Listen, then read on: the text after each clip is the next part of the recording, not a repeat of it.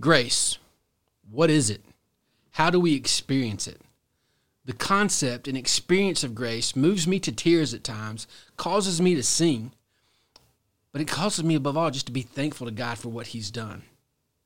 I hope our talk today helps me and you experience grace and helps us to see how grace is active in the process of change.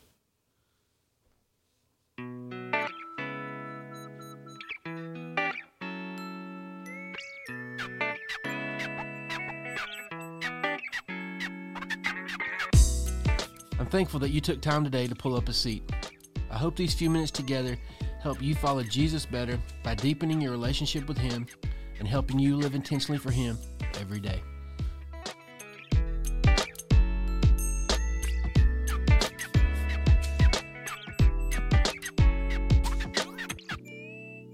Grace and truth go hand in hand in the process of transformation. Without truth, grace leads to do whatever the heck you want. Without grace, truth can lead to shame or legalism. If you want to change, you have to experience both grace and truth. We'll look at truth in the next episode. So today, what is grace? Grace is the undeserved acceptance and love received from another. In the Christian circle, we've mostly focused on God as the giver of grace and define grace as the unmerited favor of God. But grace can be given to and received from a friend or a family member or even a complete stranger. Today we're going to talk about receiving grace, but we can also quickly give grace as well. 3 places that we need to receive grace from: God, ourselves, and others. If we're going to change, if we're going to experience transformation, if we're going to experience freedom from our masters of sin, we need to experience undeserved acceptance and love from God, from others, and from ourselves.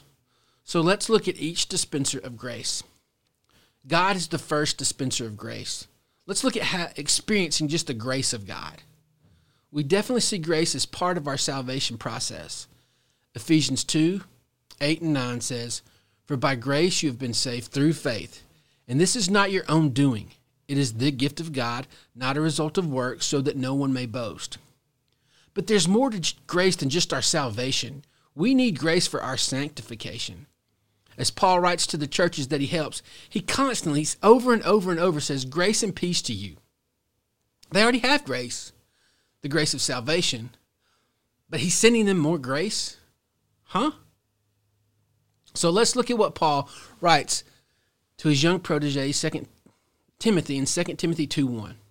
He tells Timothy to be strengthened by the grace that is in Christ Jesus. Timothy's going to need the strength that comes from God's grace. Timothy, to live as a follower of Jesus, will need God's grace. God will continue to give you unmerited favor. Paul knew that Timothy would mess up, so Timothy needed God's grace to keep on.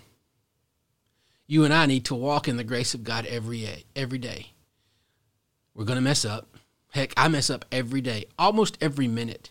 But God continues to give us more grace so we can live free from the past and the screw-ups, and so that we can grow into all that he wants us to be. To change, you and I have got to preach the gospel to ourselves each and every day. We've got to ask God for his grace to give us strength and to keep us in the fight. God is a giver of unconditional love and acceptance to us. So experience the gift every day. Even on the days you mess up, experience God's grace. Peter helps us to see that grace is part of our maturity and transformation. Listen to 2 Peter 3, verse 18. "But grow in the grace and knowledge of our Lord and Savior Jesus Christ. To him be the glory both now and to the day of eternity." As you and I continue to grow toward Christian maturity, we will grow in our grace. It's not just a one-time experience. It's a daily experience of God's love and favor toward us. He forgives you, so confess your sin and grow up. Experience the grace of God and change. Others is the second dispenser of grace that we need. Not only do we need to experience grace from God, we need to experience acceptance and love from each other. I saw how we need to experience grace from each other when I was helping a friend of mine who just could not shake his past. He couldn't shake his particular sin. He kept beating himself up. So one day we were talking, and I just sensed the Holy Spirit prompt me, dispense grace, by telling him that he's forgiven. So I grabbed his shoulders, I looked him square in the face, and I said, you are forgiven. I watched the guilt let go of him. I watched him feel the relief of the burden.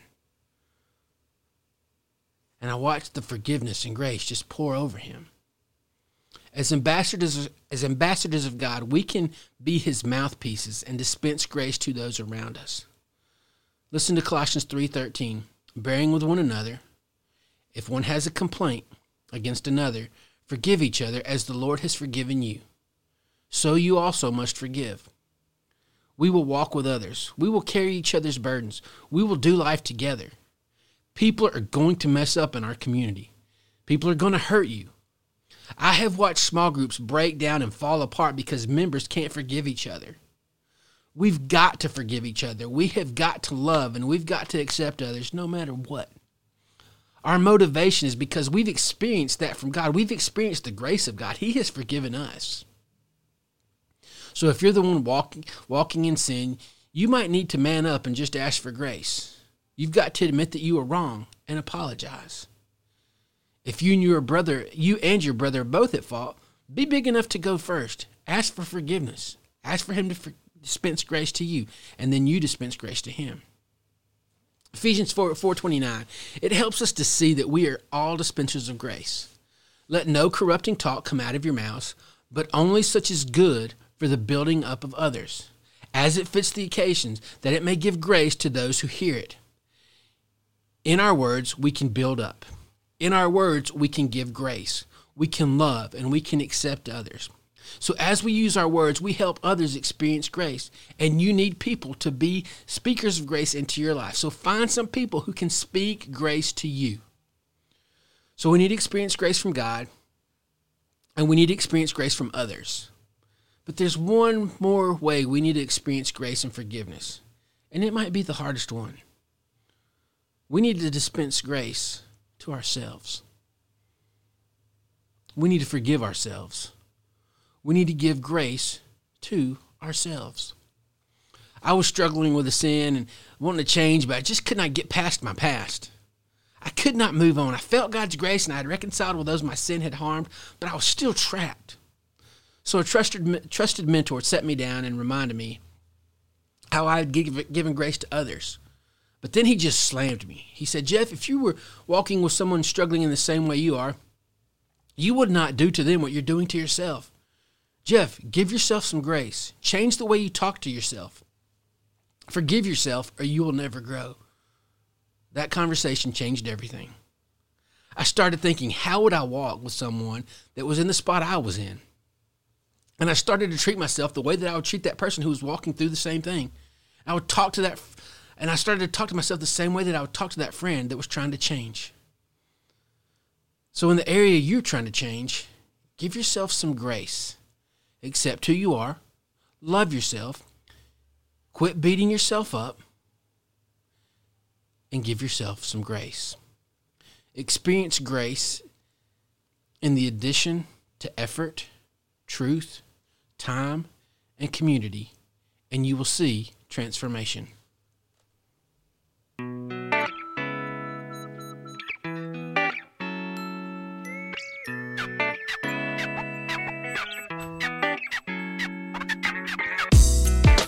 Thanks for taking the time to listen to this episode of Pull Up a Seat. If you've not yet subscribed, do that now so you can get content as soon as it comes out. Also, please help us get the word out by sharing on social media and inviting others to pull up a seat. Until next time, grow in your relationship with Jesus and find one way to live intentionally for Him. See you next time when we pull up a seat.